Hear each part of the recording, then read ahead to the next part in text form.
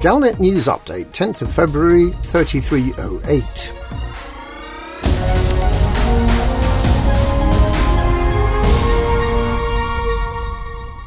The campaign to build the Colonia Bridge is nearing its end, but the finale will last 3 weeks longer than expected. Brewer Corporation is kitting out 6 new starports that have been built along the route between the Bubble and Colonia over the next 4 weeks. In addition to the rearm, refuel and repair services that are already in place, Brewer will add additional services if the response to each week's appeal is sufficient.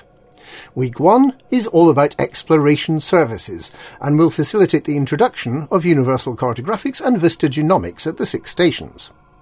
As usual, the appeal is for some slightly unusual supplies to be delivered to Alcor and Colonia. The list of required items includes coffee, emergency power cells, geological equipment and liquid oxygen.